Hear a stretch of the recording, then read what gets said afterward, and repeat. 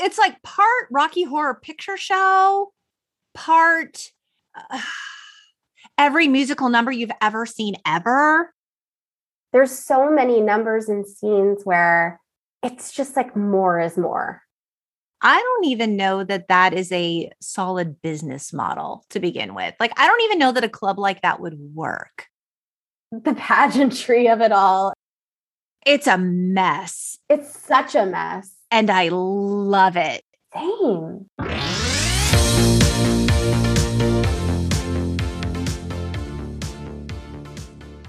Hello, and welcome to the Untitled Gen X podcast, a podcast dedicated to the pop culture that raised us.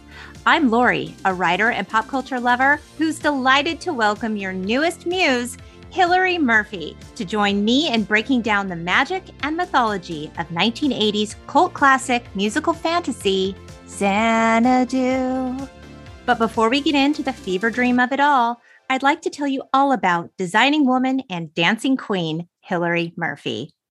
Hillary has been an interior designer and owner of her own design firm for 20 years.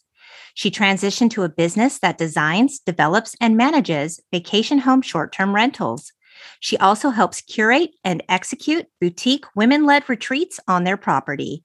In addition to her professional prowess, Hillary's a devoted wife and mother, faithful foodie, and lover of all things woo.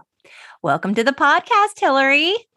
Thank you. Thank you for having me. Oh, it's my pleasure. Okay, so as a lover of all things woo, I suggested we cover Xanadu. Yes. So can you tell me a little bit about your history with this film, if you have one? I do. I mean, I think I saw Xanadu for the first time when I was maybe, I don't know, like 9. Okay. Around that age. And the reason I saw it was because I had seen Grease. Of course. I mean, Olivia Newton-John. Need we say more? Yeah, because Olivia. So I forget how it happened, but I saw it and I was like, wow, this is like next level Olivia Newton-John. It was such a weird, campy, cheesy, like disco ball. It was just a crazy, cool, weird, wow movie. And so at that time when you were young and you saw it, did it strike you as sort of wacky? I just remember being kind of dazzled by it, like, and I think too, right. It was like Olivia Newton-John and like, just, when you see her, she's just, I love costumes and yes. And roller skating. Oh, I know. So we're like kids of the 80s. So like roller skating was a real big deal. And so all of that together, just, I don't know, it was just something about it. Oh, yeah. And paired with the music, that fantasy, hypercolor, disco of it all was just really, I remember the first time I saw it, I was sort of like, I don't know if I like it, but I can't look away. But I love the music and I certainly love her. So it was really like, I didn't really know how to feel about this movie. And upon the rewatch, I found myself multiple times like, what the fuck am I watching? And then I'd be like, I could not love this more. But it's all okay because somehow all together in this big jumbled mess, there's some magic in it. Exactly. I mean, it's a mixed bag for sure. Like we can't be like, this is a perfect film. And I don't know why it did not win an Oscar. Like it's not that movie, right? It's just not. It's just not. And it's a beloved cult classic. And you can see why, like it's campy fun. I think if you're going into it and you're looking for it to be like, a movie of substance that's really going to like teach you something. Like, you're going to be disappointed. That's not what they're there to do. No. They're there to entertain. Yeah. It's escapism. It's fantasy. It's magic. It's magic. It was released on August 8th, 1980. Now the budget was $20 million. And I was thinking to myself, that's a lot of money for 1980. I'm such a dork. I went to like an inflation calculator online. I'm like, how much is $20 million in today's money? And it's like over $66 million. So this was Wow. a lot of money. This was a big budget film, and it only made 23 million. Oops. So it didn't do so hot. And at least at the time, like now it's found its place in pop culture history. You know, it's one of those things you either love this film or you don't love this film. But for the people who do, I mean, it's amassed a huge following. But at the time, it didn't do so well. And it was directed by Robert Greenwald, who has actually directed a lot of documentaries, in addition to that 1984 movie with Farrah Fawcett called The Burning Bed. Mm, Do you remember that movie? I totally remember that movie. So the film was produced by Lawrence Gordon, who has produced some like really big blockbuster films: Predator, Die Hard, Field of Dreams, Boogie Nights, and like a whole bunch of other things. I didn't know that. He's a skilled producer. He saw something in Xanadu. I don't know. So, but initially, this film was actually supposed to be like a low budge roller disco. Mm-hmm. But then as bigger stars started signing on to do it, the studio's like, oh, well, this could be huge. Well, they have Gene Kelly, right? They had Gene Kelly. I mean, come on, Gene Kelly. I'm so excited to talk about him. Me too. So in terms of the theme for this film, the plot actually resembles 1947's Down to Earth, in which Rita Hayworth played the role of Terpsichore. That's actually the role of Kira. I didn't know that it was a remake or it was based. I didn't know that. Yeah. It's similar in themes. So once the movie was wrapped and filmed and it was time to do promotion, Universal Pictures actually canceled all the press screenings of the film. And so the theory is that the studio, like upon the final edit, was sort of like, we don't really want the press to see this ahead of time. What is it that we have here? But I don't know. I mean, like I said, it didn't do so well in the box office, but the soundtrack killed it.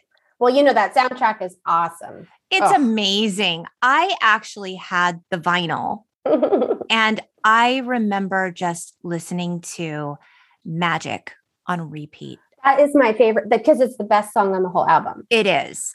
For me, it's Magic and then Suddenly. And, you know, there's a lot of electric light orchestra on this. Not a huge ELO fan, but I like the romantic numbers. Let's get into the plot of this hot mess. It's a weird plot. Musical disaster. I'm here for it. So we open on Sonny Malone. He's an artist in LA and he's working in his studio. And Sonny is played by Michael Beck, who's best known for this film called The Warriors. But according to Entertainment Weekly, Olivia Newton-John had suggested another actor for the role. Oh. She suggested a then unknown Mel Gibson. Wow. Huh. I mean, maybe.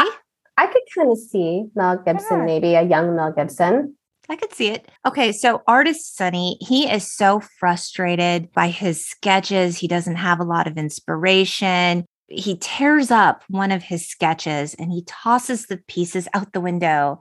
And, you know, Hillary, what the hell? It's just littering.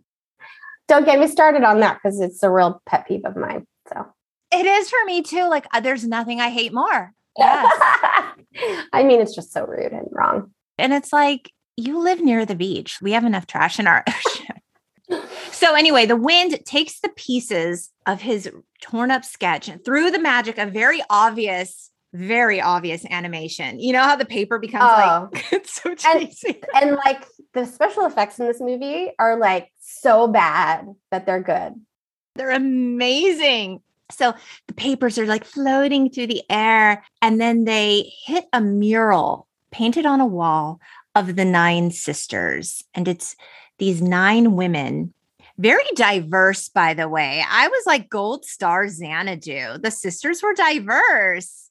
I was happy to see it. Yes. And so were the dancers at like that ending number 2, like orientation, color, like for that time to be a major motion picture was actually pretty forward thinking. Yes. So one by one, each sister begins to come alive and dance. And they're like outlined in neon, right? It's so bad, but I love it. I don't know why. And this is when ELO's I'm Alive plays. So in the most literal sense, this is when we see Olivia Newton-John come alive, and she's wearing, like, they're all wearing these, like, flowy dresses, but she is wearing in her hair, Hillary, those barrettes that have the streaming ribbons. The ribbons. Oh my God. Those Did you ribbons. not love those? So much. Those were everything. Or how about the ones where it was like a braid? Yes. And then the dangle. And then like the hair would be like this and like kind of over. It was fabulous. You know what I'm talking about? Yes. It was like some serious high style. I loved it. I think we should take a pause here. And I think we should talk about Olivia Newton-John. She was born in the UK. She moved to Australia when she was 6. I thought she was Australian. Same. But she has won 4 Grammys, has had 5 #1 hits in the US, and has sold an estimated 100 million records worldwide. Wow. I didn't know that. I mean, she's fabulous. And of course, like we said, she's Sandy in Grease. So yeah, I mean, we all wanted to be her. I mean, how could you not? How could you not? I know. And for like a musical theater geek like me, right? These are all the movies that they're just my jam, We touched on this a few times in the podcast. There is nothing better than a musical. Oh, I actually grew up watching a lot of old musicals. That's how I know Gene Kelly so well. Right. My mom and my grandma introduced me to old musicals. My grandma in particular was obsessed. I've seen so many old musicals over and over and over again, just because that's what my grandma liked to do. And she wanted to introduce me to it. So I'm grateful that she did, Absolutely. And that's a piece of your grandmother that you always get to have with you. Yeah, absolutely. I love it. My husband is a renowned hater of musicals and costumes and all things fun. Yes. So he's just like, when we watch a musical, or when I was really into Glee back in the day, he'd be like, I don't understand what's happening. Like, people don't just break out into song. I'm like, I know, but they really should. My husband's exactly the same way. We went to a Broadway show once. Okay. He fell asleep. No. In the show. And I looked over and he was like, and he like, you could tell he kind of, and I was like, how could you fall asleep in the middle of this amazing show? That is the most expensive nap he ever took. I mean, what? It's just so funny. Whereas you're sitting there and you're energized. Yeah. So this is when, like, each of the 9 sisters, inexplicably, because we don't know what's going on. Actually, I don't know that we ever really do fully understand, but they become some sort of like rainbow colored comet type energy thing, and they shoot up to the heavens. And some interesting trivia, though, is early drafts of the script had it that Sunny was actually the artist that painted the mural of the 9 sisters. And I feel like that makes a lot more sense. It does make a lot more sense. That he would have like painted it, and then they would have been like, oh, now we came alive for our artist. I don't know, but I feel like that would have been a logical through point on the plot. But here we are. Like many things in this film, it just, you're right. It doesn't make sense. So, why? Okay. So this is when Olivia Newton-John, Kira, shoots up to the sky, and then she makes a U-turn to come back down to earth to roller skate on a boardwalk. Because, period. We touched on roller skating. Oh, I could talk about roller skating all day. I think that we probably should. So did you used to roller skate like all the time? Did you go to the roller rink? Did your parents just drop you off? Were you good at it? All of it. I roller skated. I think the way I really got introduced was in the 80s. There was always skate night. Yes. And everyone went to skate night. Everyone was looking forward to it. The guys, the girls, like everyone went, and it was just fun. It was just one of those like very social kind of places where your parents knew you were cool. You're inside, you're there, but then you're interacting with each other. You're skating together. There's music and disco balls. And I have so many fond memories of skate night. I do too. And I felt like the roller rink was this place where it was like a kid's version of a nightclub. Yes, like totally. like the music was pumping and the lights were low and there was, all the cool lighting. Yeah. They would call the couples out on the rink. And then there were obviously in that space, you had your arcade games and your various pizza and soda and all of these things, and your friends would go. And it was just this like sort of unsupervised, awesome time as a kid. Absolutely. And then like there would always be those moments where you're like standing with your girlfriends and, the couple song comes on and it's like, maybe one guy's going to get brave and come ask a girl that's not his like girlfriend, hey, do you want to skate? Yeah, like maybe Suddenly comes on by Olivia Newton-John. No, but that's part of the social dynamics. And then you'd have the races. And I just feel like there was so much, it was sort of like a drag race, like of the 50s. Like, right. There's just something about it that felt really good as a young person who was probably not going to be able to do anything similar to that anywhere else. That's absolutely true. And in fact, I mean, even adults were hardcore into it. I remember this is so weird. This is one of the earliest memories I have. When my dad turned 30, as a 45-year-old woman, that blows my mind. Well, we can get into that later. I know. My dad just turned 70. Like I remember when my dad turned 30 and I went with my mom to the mall to go buy him roller skates. Really? Because my dad would go and skate on his lunch break. Wow. So like adults were skating for exercise. It was just such a part of our culture. He turned 30 in 1981. So all that tracks. The timing of this, it just really hit on like this cultural touchstone, this roller skating. It was a hot moment in time. And it was at its pinnacle here. So, okay, she's skating on the beach. And by now, Sunny is walking on the boardwalk. And Kira comes like barreling down. She skates right into him. And then she kisses him before skating away. And he's like, what? I remember when I was a kid even thinking like, that is a bold move to kiss a stranger. So Hillary, have you ever kissed a stranger? I plead the fifth. No, just kidding. Yes, of course I have. Hasn't everyone? What? I haven't. Never kissed a stranger. No. All right. Well, what is this rated, this podcast? This is rated explicit, but I'm just kidding. No, of course. I've kissed a stranger, like a boy I met, at a dance or what, At a roller rink? I don't know if I did at a roller rink. I mean, let's be honest, probably. I love it. Too good. No, I'm just kidding. But yes, I have. So we now see Sunny back at work. He had this job where he painted enlarged copies of album covers, like for publicity. And he hated his job. So that's why he quit to try to become a freelancer, but he couldn't make it on his own. So now he's back at the job that he hated. Literally, my only note here is that Michael Beck is a really bad actor. I wrote that down. Not the best, let's be honest. No. Yeah. And he also looks a lot like Barry Gibb or Andy Gibb. I kind of thought that's who it was, I think, when I first saw it. I thought, I was like, is that the Bee Gees guy? But it's the hair maybe, and I don't know. Something about him. Mm-hmm. Very Gibb adjacent. Mm-hmm. So Sunny's assigned the task of painting a new album cover for this group called the Nine Sisters. And he's given the album, and on the cover, it's a picture of this like dilapidated auditorium with a beautiful Olivia Newton-John on skates standing in front of it. And he's like, oh my God, I know this woman. She kissed me today. I must find her.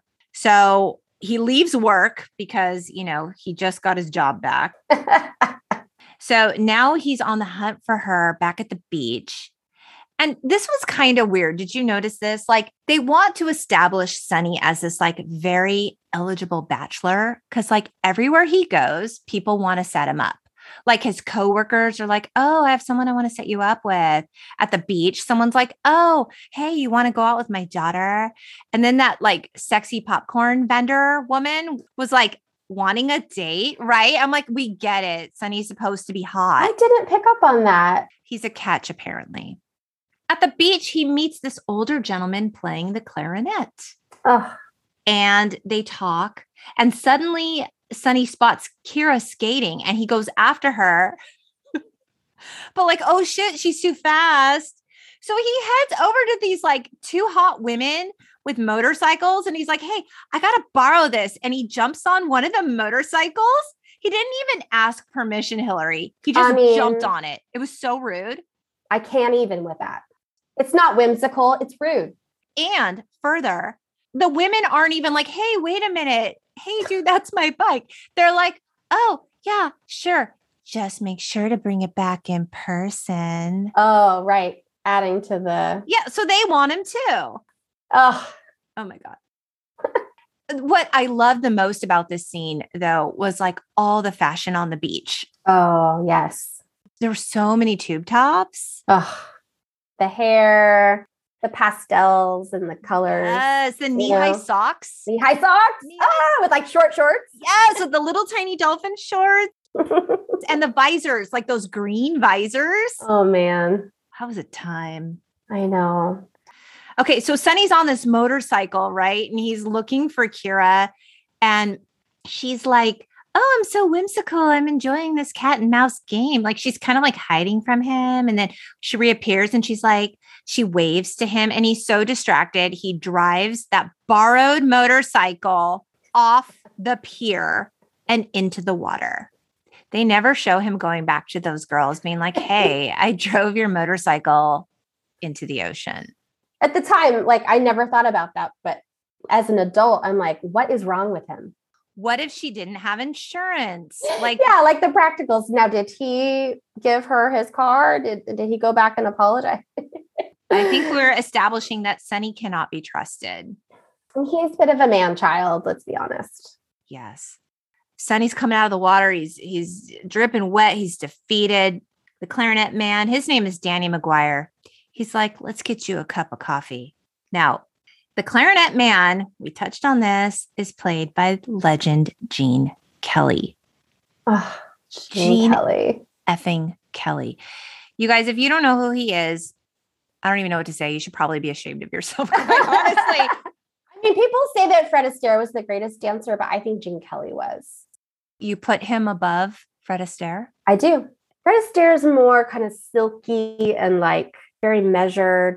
He's got a certain grace, I guess. And I feel like Gene Kelly is a little more athletic and a little more peppy. He's just got a different movement style. He's electric, truly. Yeah. Yeah.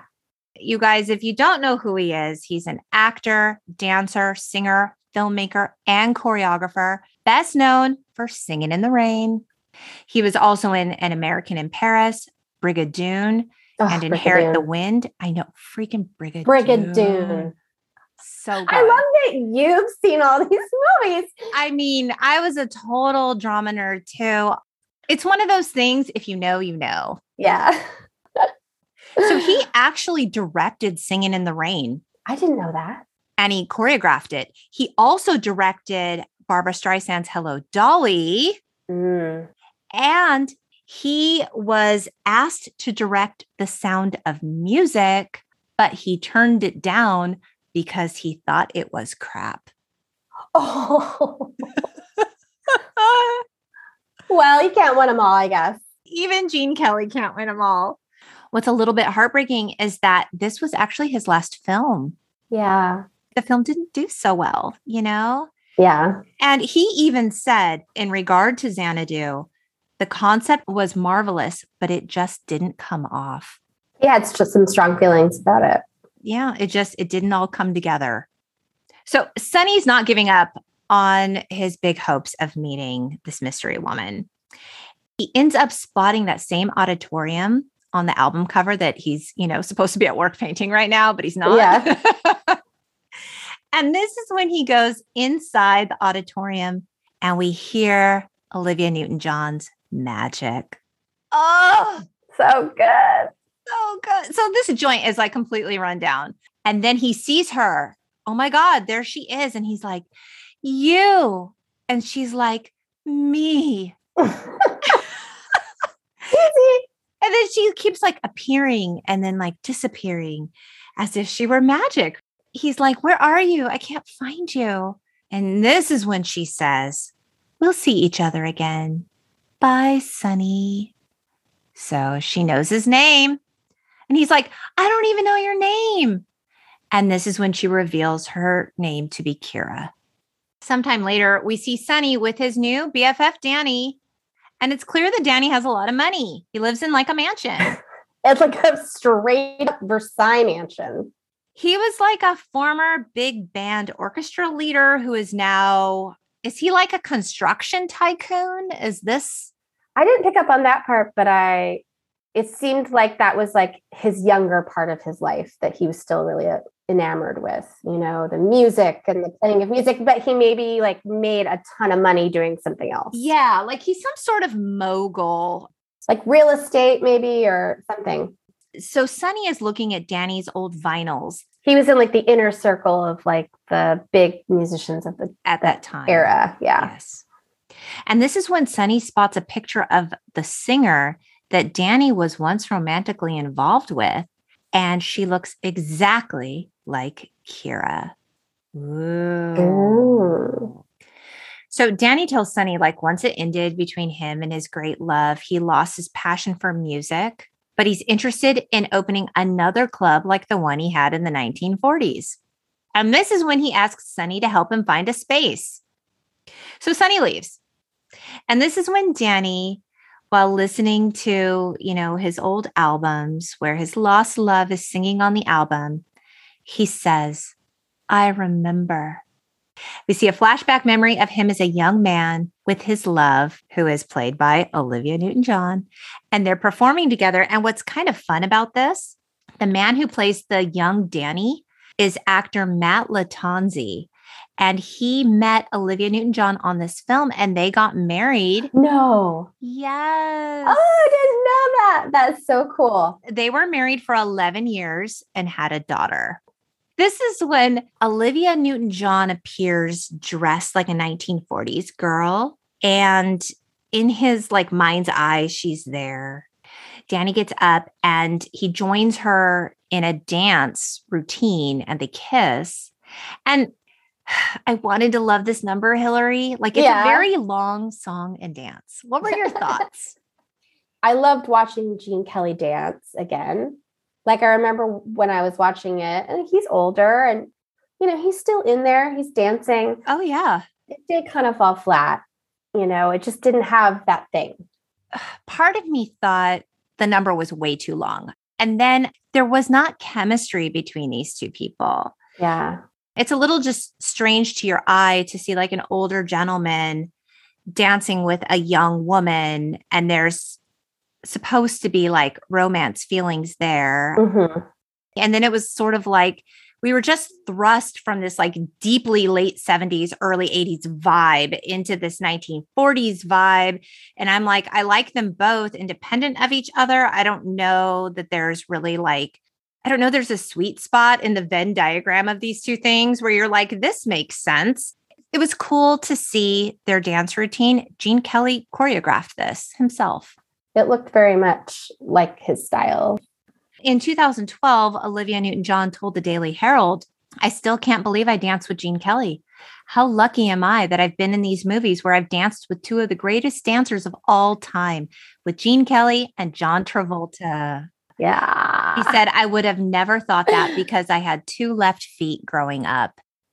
So I didn't really understand, is Kira the reincarnation of his lost love?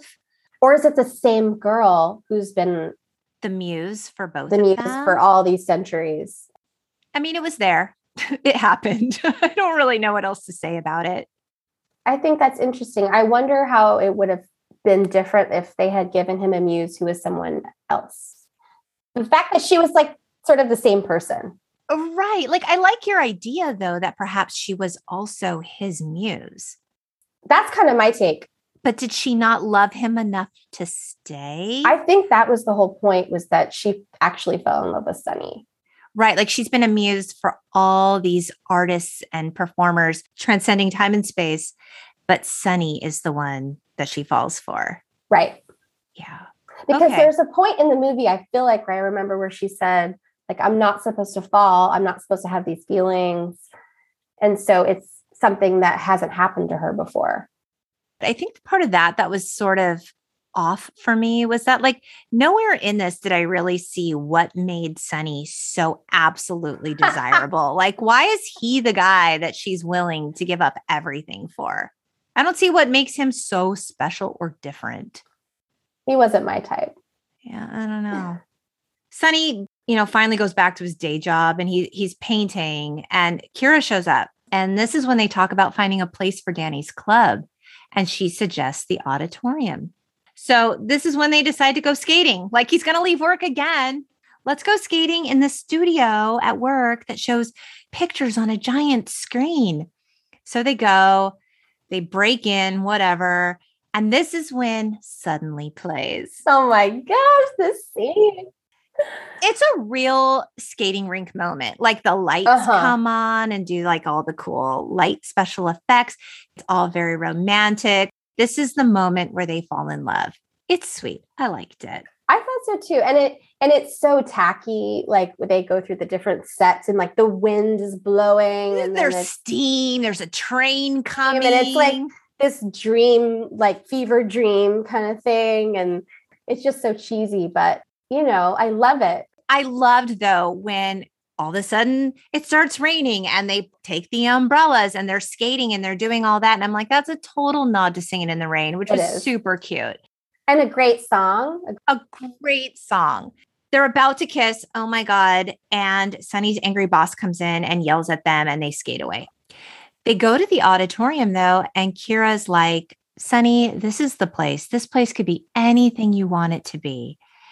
And so Sonny, like, okay, he's considering it. And he suggests this space to Danny. And Danny's not so sure, but Sonny begins to pitch his vision.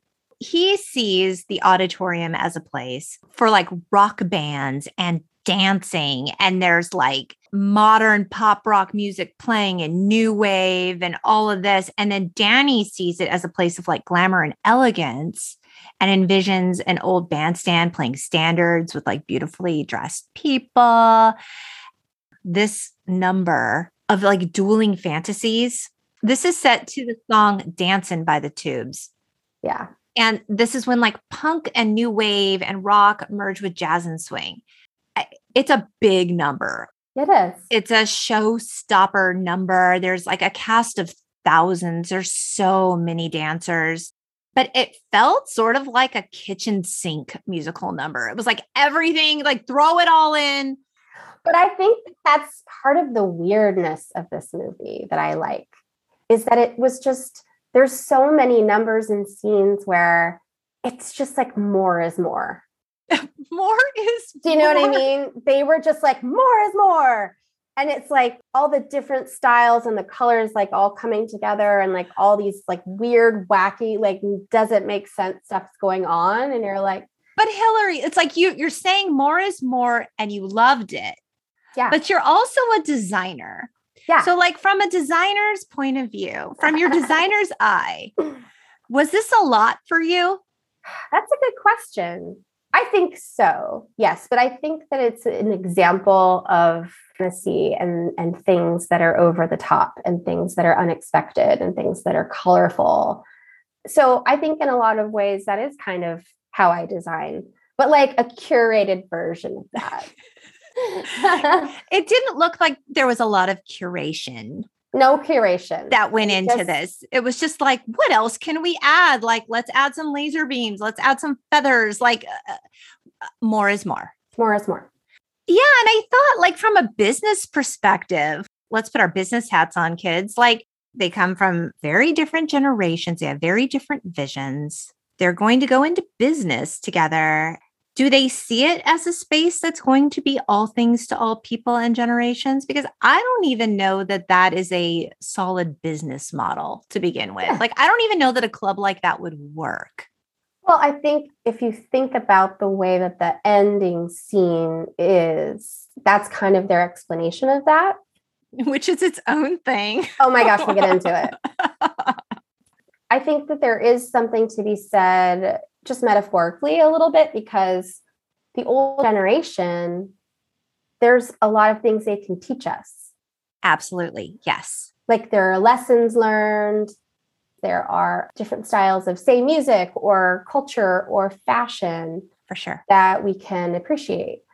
But I think also young people, that is where the creativity and culture comes from. That is where things start. That's where trends start. That's where fashion starts. That's pop culture. To me, sort of their point of like, both of these things can kind of meet. That they're not mutually exclusive, that there is some sort of overlap here, as messy as it might look sometimes to the eye. Our generation can learn something from the previous one, but then they can also see how maybe we're changing and different. And even if they don't understand it, that they can appreciate it too. It seems like this film wants to be a celebration of that idea. I think so too. Which I love as an idea. In terms of execution. It's a little messy, but like maybe that's okay too. Maybe we like it messy. I do wonder if I had never seen it and I just watched it as an adult, if I would feel the same way about it. And the answer is probably no, but there's plenty of people that saw it when they were adults back in the day that loved it. I don't know. In terms of like the many, many, many musical numbers in this one was definitely not my favorite. Yeah. Maybe it didn't work as well as it could have. I feel like they wanted it to be like a visual spectacular, where you're just like, whoa. I don't know that it was as much whoa as it was, what the fuck? I think I like my eras compartmentalized. Right. You don't like the mashup. I don't. Danny's like, he's sold, right? This vision is like amazing. He's like, let's do it, kid. I'll give you half the place. You'll be my partner. What are we going to call it? I'm like, slow down, Danny. But this is when Kira suggests that they call it Xanadu. Yes. Now, if you're wondering what Xanadu means, Merriam-Webster defines it as an idyllic, exotic, or luxurious place. And we are going to take a little segue here. Hillary, one of the reasons I asked you to help me cover this film is because one of your beautiful properties available for stay in Joshua Tree, California, is in fact called Xanadu. It is a truly magnificent place. It was even featured by the Wall Street Journal. I will link this in the show notes so you guys can check it out. Can you tell me a little bit about this magical retreat space and how you came to find it and design it and what your vision was in creating this? Absolutely. Yes. So, I've been a designer for a long time, residential design, and I really wanted to get a place in Joshua Tree. My husband and I have been going there since we've been dating, rock climbing, hiking. We love it there. And I thought it would be a great place to create a vacation house and then also make it available to share with other people. Okay. So my whole kind of vision was to make this really magical, vibrant, interesting place that people could go and just be completely immersed in it, right? It's like an oasis. Yeah. And I think going through that process was just really good for me. And it's funny because when I told you that when I rewatched Xanadu, I had this like funny realization that I have actually a lot more in common with that plot line at that point than I thought, because my husband and I, we have a partner that we purchased that house with. Okay. And I had never had a partnership in my career. I was always an entrepreneur. Right. And it was a really good experience. It was someone a friend I've known for, since high school. And it was just a really good experience. And I think having a shared vision and a dream it's a cool thing. If it's a good fit, it's such a fun process. And the thing that stood out for me the most as a designer was I kind of said to them, I was like, this is my vision. Right. And I think we should call it Xanadu. And they were like, yes, we love it. Oh, so there was no like questioning of that. Like, what does that mean? Or they completely trusted your designer's eye for making this a magical space. Yeah. And so that's exactly what it was. It was them kind of saying, you know what? We trust you. Right. And I was like, okay. And it was funny because even in the beginning, I would say, okay, I'd present, my design to them and they would look at it and they're like, that looks amazing. And I was like, thank you. Let me go through it with you. And I remember Janine, who's the wife, with the couple, she just stopped me and she said, oh, you don't have to do all of this. She goes, we trust you. Just do it. That's huge. And for that moment, I was like, what? And she was just like, yeah, we trust you. And you should do what you think is going to be beautiful. And that's really empowering, isn't it? Because when you feel like you have the trust, oh my gosh, then you're like, okay, now I'm free to fly. Like, what else can I do? And that's exactly what happened to me. I was, at the same time I was working for clients, and then I was doing this house. And this house, it came together so quickly and so effortlessly in ways that I didn't expect. Like cosmically. I think too, because it's a vacation house and it's like, I could just have this like kind of crazy vision. And I'm like, oh no, that's, we'll play it down a little bit. It's like, no, if I have this thing, I'm just going to trust it and I'm going to do it, even if it seems kind of out there. And that really felt great because that was my instinct. Like being able to trust that instinct and to not second think it and all this stuff. It's like, oh no, I can actually just create this thing that's inside me, like inside my head. And that was a huge turning point for me personally, professionally. I just realized that I just wanted to do this. That's amazing. So I stopped taking clients. I finished up my projects. And from there on out, it was like, that was what I wanted to do. And this is where Abundance Interiors comes in. Right. So, I still do the design, but it's for our properties, basically. And so we have 2 new properties in the same area of Joshua Tree that we're working on right now. So those will be coming out probably in like November, December. That's exciting. It is exciting. So we're like under construction and all of that. We have one that's called Adobe Villa, and it's this really amazing Adobe style property. It's on like 5 acres. It's going to be just really fun. This like 70s, like Spanish revival, hacienda artist kind of vibe. And then the other property that we're working on is called the Treehouse. And that one is really cool. It's got this very like mid-century into the 70s kind of sleek vibe. And there's this really amazing Joshua tree that grows out of the deck. So they built the deck around the Joshua I love tree. that. Yeah. So we are calling it Treehouse. So it's just been really fun to do that. And then I also moved into the space of sharing that space with other people, opening abundance retreats. So partnering up with really talented, amazing facilitators to create experiences for people at these properties. And all these properties are like sleep 15 plus people, right? So it's a great spot for a bunch of friends to get together, your family, and then, like events like retreats. Right. And so we've started curating and working and partnering with other facilitators who want to do an experience for the people that, they teach and the people that follow them. So I love sharing those, the property with other people. I love sharing Xanadu for people to just be and go and escape and like have an experience, or to host a retreat and have people come and kind of give them that magical experience, I was looking at the Airbnb reviews for Xanadu and they are all so positive. I mean, the pictures are amazing. So if you guys want to check it out on Instagram, it's called Xanadu Retreat. Oh my God, the space is amazing. Hillary has created something truly magnificent. Go check it out. We'll link it in the show notes.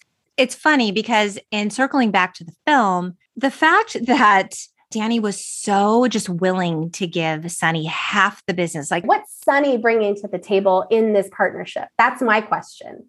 Like on a practical level, right? I get it. He's an artist. Like he has an artist's eye, I guess. But I mean, like, if you really think about it, what do we know about Sonny so far?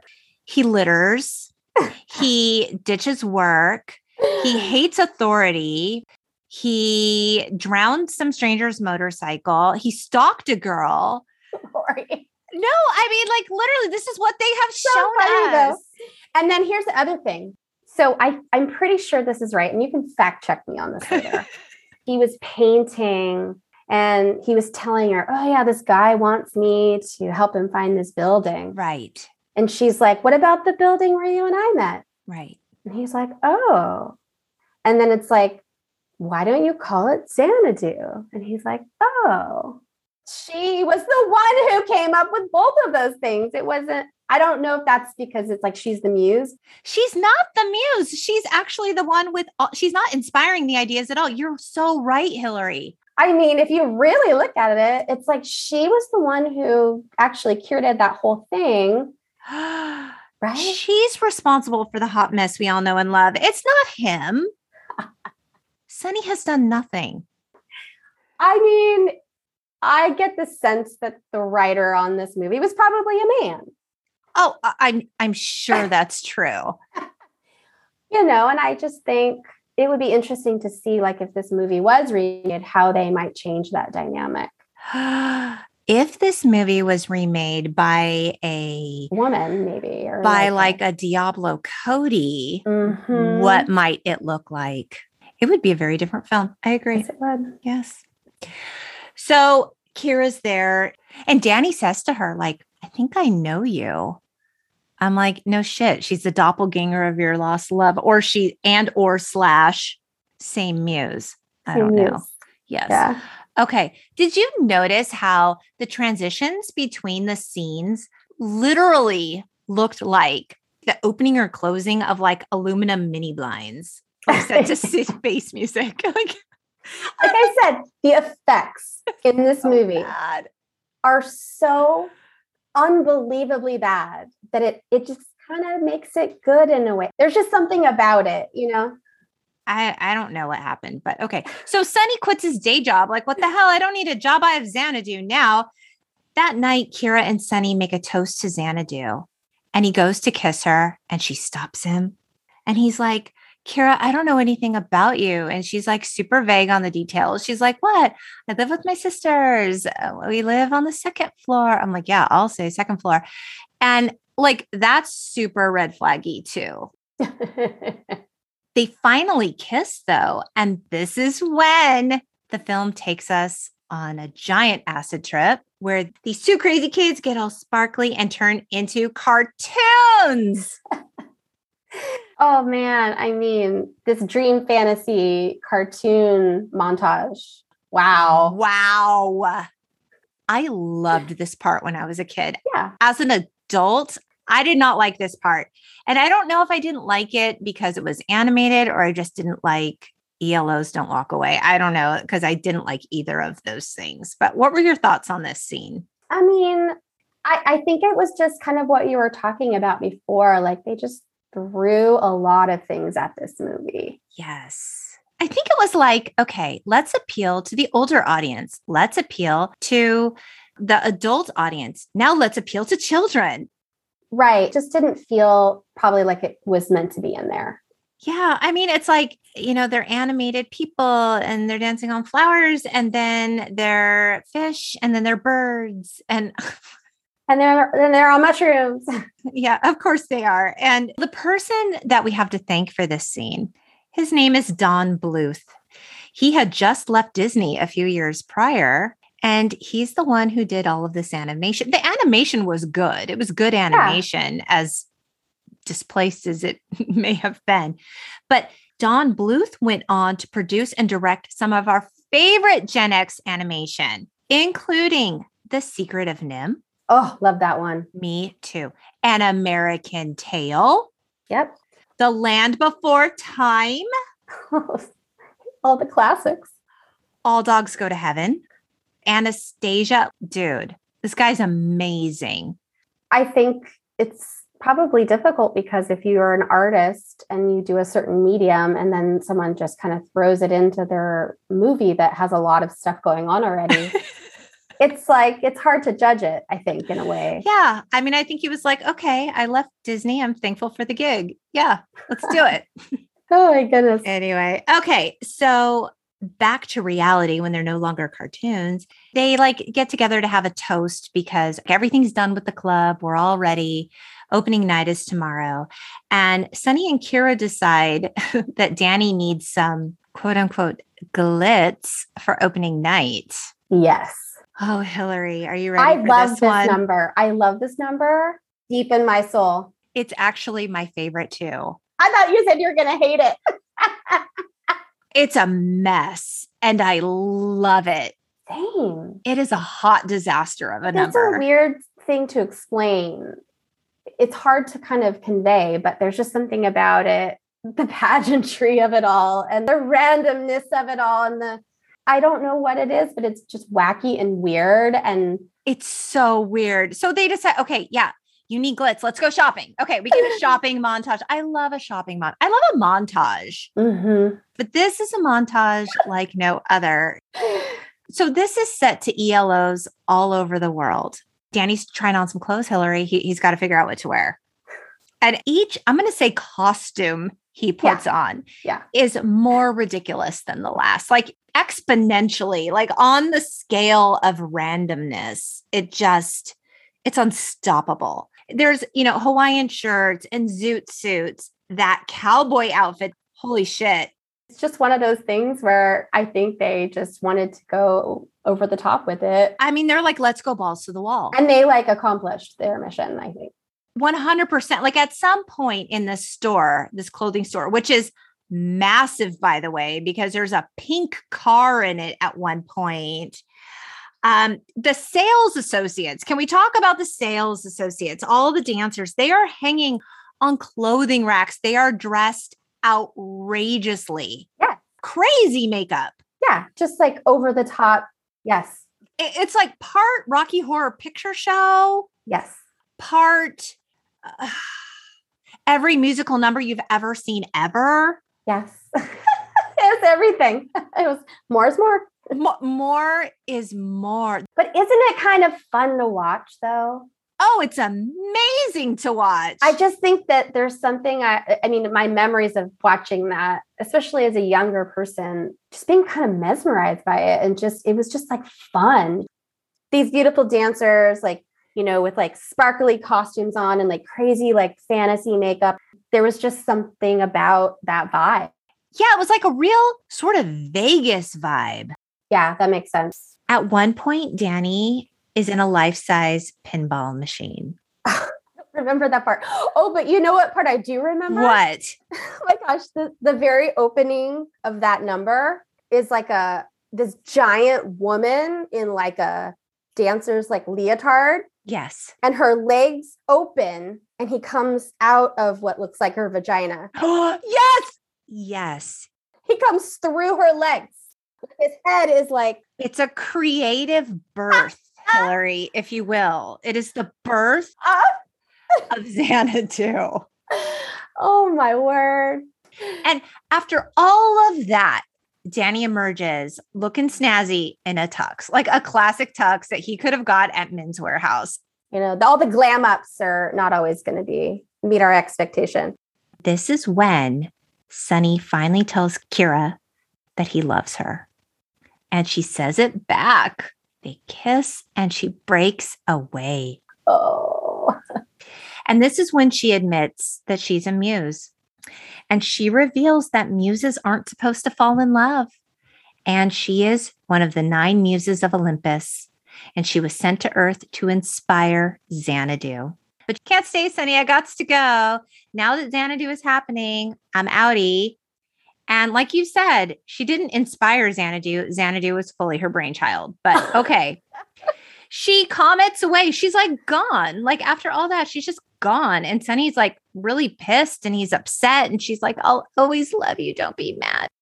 It's now the next day. It's the day of the grand opening. And Danny finds Sonny on the beach. He's all like super depressed. And Sonny tells Danny, like, there's no Xanadu because there's no Kira. So this is when Danny's like, Sonny, learn from my mistakes. Don't let her go. Anything you have to do, you've got to bring her back. This is one of the big climax moments when ELO's The Fall plays. And we see Sonny in his tiny little red shorts and he's skating on the boardwalk. He's like, how could I find her? And he skates up to that mural of the 9 sisters. And then he skates away only to turn around and skate full speed directly into the mural. And he like thrusts himself into the realm of the gods. And in this realm, again, it's very neon heavy. We're back to all the so neon. much neon. So much neon. And he sees Kira. And it's like he's stuck in some sort of like force field, like a light force field. Like he tries to go to her, but he can't. And it's like just like voices. There's voices. And she tells him, you know, Sonny, you need to leave. And he's like, I'm not leaving without you. And then we hear Zeus's voice saying, she's not leaving. And Sonny says, but we love each other. And that's pretty rare. Is it though? Like people fall in love all the time.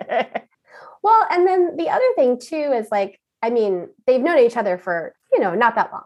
But he knew and she knew. They knew. They're star-crossed lovers. Yes. So this was written in the heavens, clearly. And I also kind of think that there's something to be said too about, I mean, I know a lot of this is like obviously based off mythology, but like her whole existence is what? To just go down and inspire other people. Like she can't have a life. She can't pursue her own passions and her own desires and her own. No, Hillary. No, a woman's work is never done. That did not occur to me when I was 9, but it very much occurs to me now. Right. You're like, she is a woman with thoughts and feelings. And she says as much. She's like, you know what, you guys, you know what, mom and dad, Zeus and Nemazine, I've been doing this thing for centuries. I inspire all the things. I do it all the time. My work is never done. What about what I want? Nobody ever asks me what I want. And she's right. And she asks for one night, one moment back on Earth. And her dad, Zeus, he's like, well, okay, you can go be with Sonny for a moment or maybe forever. Oh, yeah. Well, which is it? Well, because it's like space and time does not exist to them the way it does for people on Earth. Like they're gods, right? So I don't know. Sonny gets zapped back out. And this is when Kira performs that really, really boring song, Suspended in Time. And she's just standing there with like the neon around her and she sings an entire song. And it's really lackluster. And I was like, this is the part in every musical and even the best musicals of all time. They all have that one number. You check out a little bit.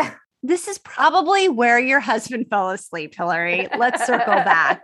At one moment where you start thinking about like, this will be over at 10:30. I'll be home by 11:30. If I go to bed by midnight, I have 6 hours before I have to get up in the morning. Like this is that moment where you start thinking about everything else you have to do. It's not good. Okay. It's now opening night. It's just a hodgepodge of performers. There's juggling people. There's people on tightrope. Yeah. It's like circus meets like theater attendance. And like a rock concert, a roller derby. Yeah. Are there guests here or is literally everyone in this Xanadu space a performer? Like if you look in terms of like maximum capacity of this space. Oh my gosh. Like they're performing for themselves. I think that might be it. Suddenly now there's marching and dancing and skates to Xanadu where they're doing like the X's with their arms, like Xanadu. They're like in formation and Gene Kelly's in front and he's being dazzling and charming as per always. Then like the screen splits, special effects. Kira comes out on that lit stage in that halter romper. Yes. That is so fabulous. It is. It's such a Barbie outfit. But I mean, Olivia Newton-John can basically pull up anything. anything. Honestly. But that halter is sexy. I swear I would wear that. Well, I wouldn't wear it, but like people should wear that. I feel like when she kind of came out for that number, I remember kind of having that same feeling like in Greece, where she was finally able to just try on different things for herself.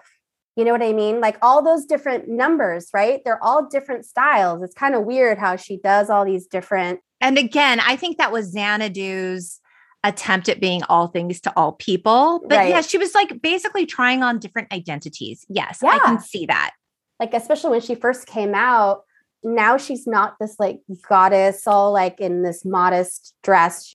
She's like sexy and she's flirty and she's singing and she's like up there. She's just up there on stage and just like actually doing something that's fun for her, you know, to do. Yes.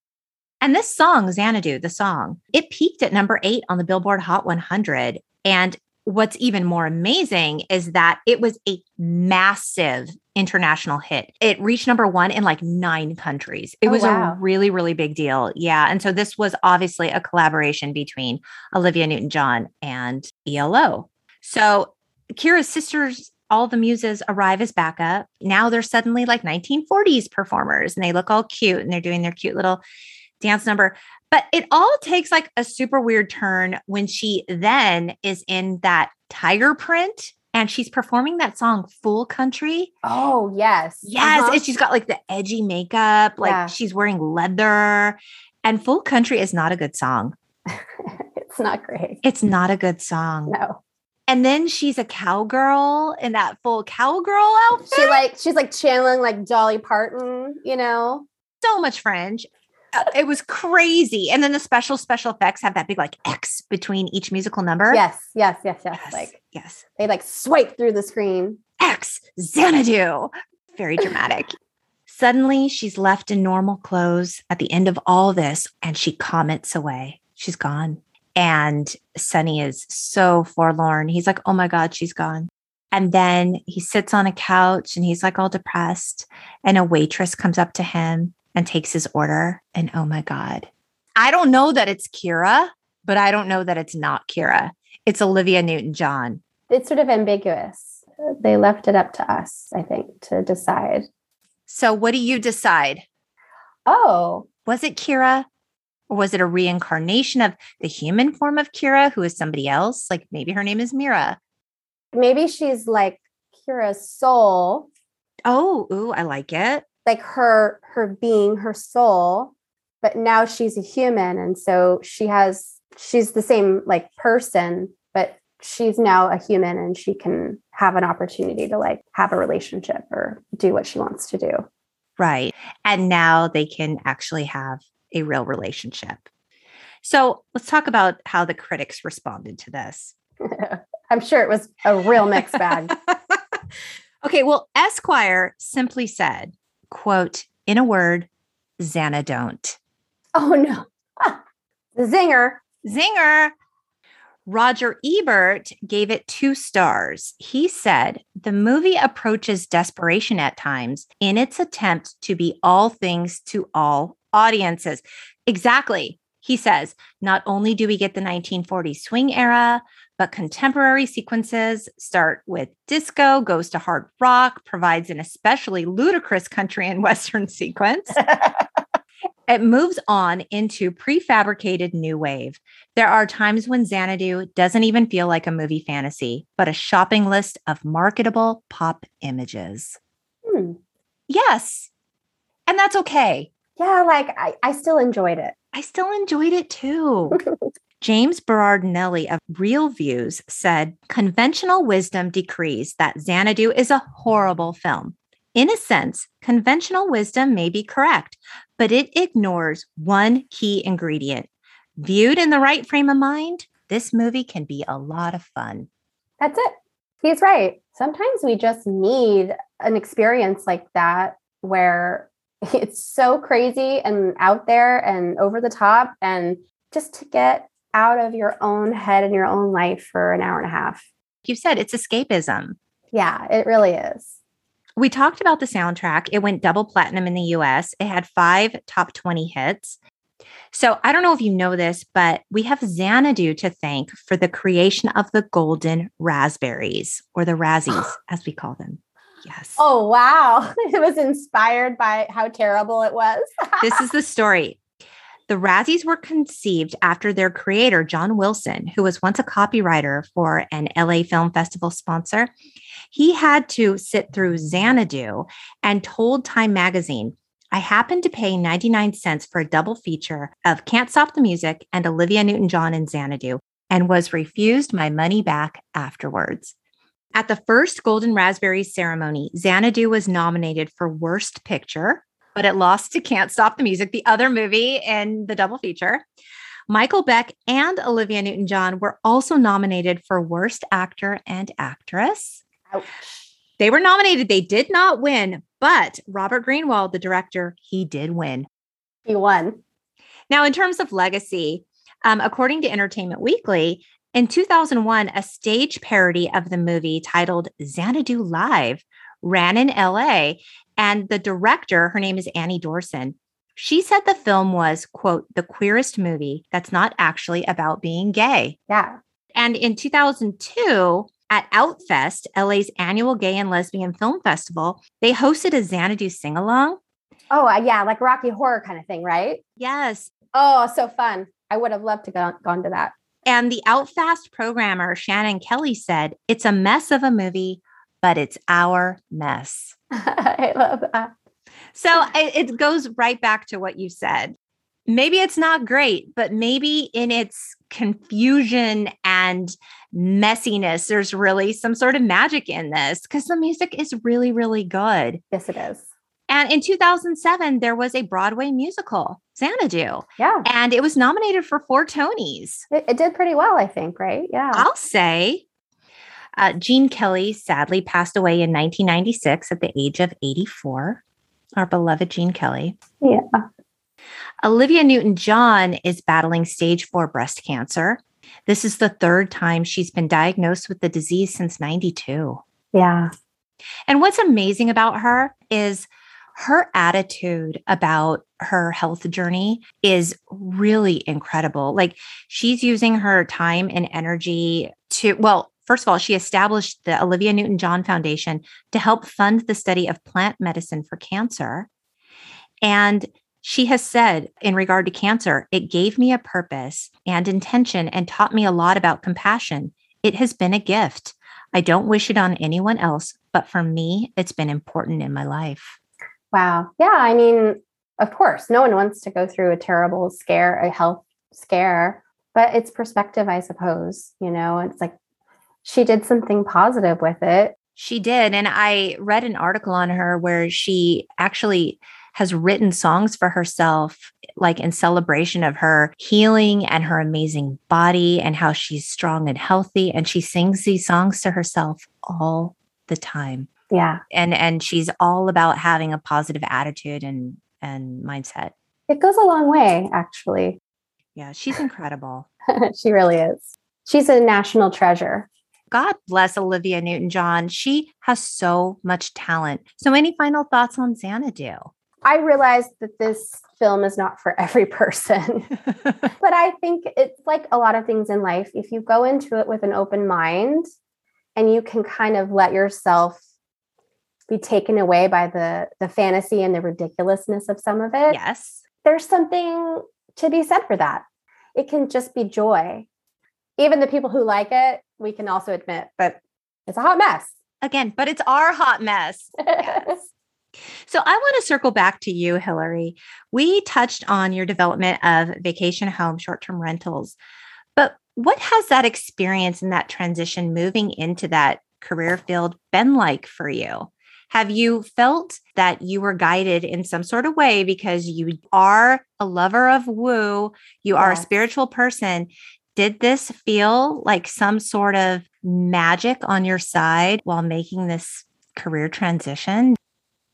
If I really think back to when this idea formed for me, I just wanted to create a place that was really inspiring to me, you know, like a place that was in the desert, which I feel like has a really beautiful energy. It's very peaceful.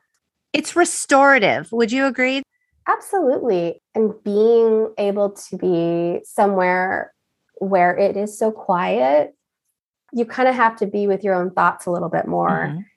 And you're taking naps in hammocks and you're reading under a tree, or there's a stillness and a quietness and a sort of vibe where you can just be. Right. And then the house part of it, right? Like the part that I do is fun. It's like joyful. It's like taking chances and mixing things together that you might not expect. I love that. And I wanted other people to be able to share that space too and have their own experiences and make memories there, And that leads us to your larger vision with Abundance Retreats. Yes. You help curate and execute boutique women-led retreats on your property for facilitators that want to offer experiences, share their wisdom without having to be like bogged down by all the nitty-gritty details of it all.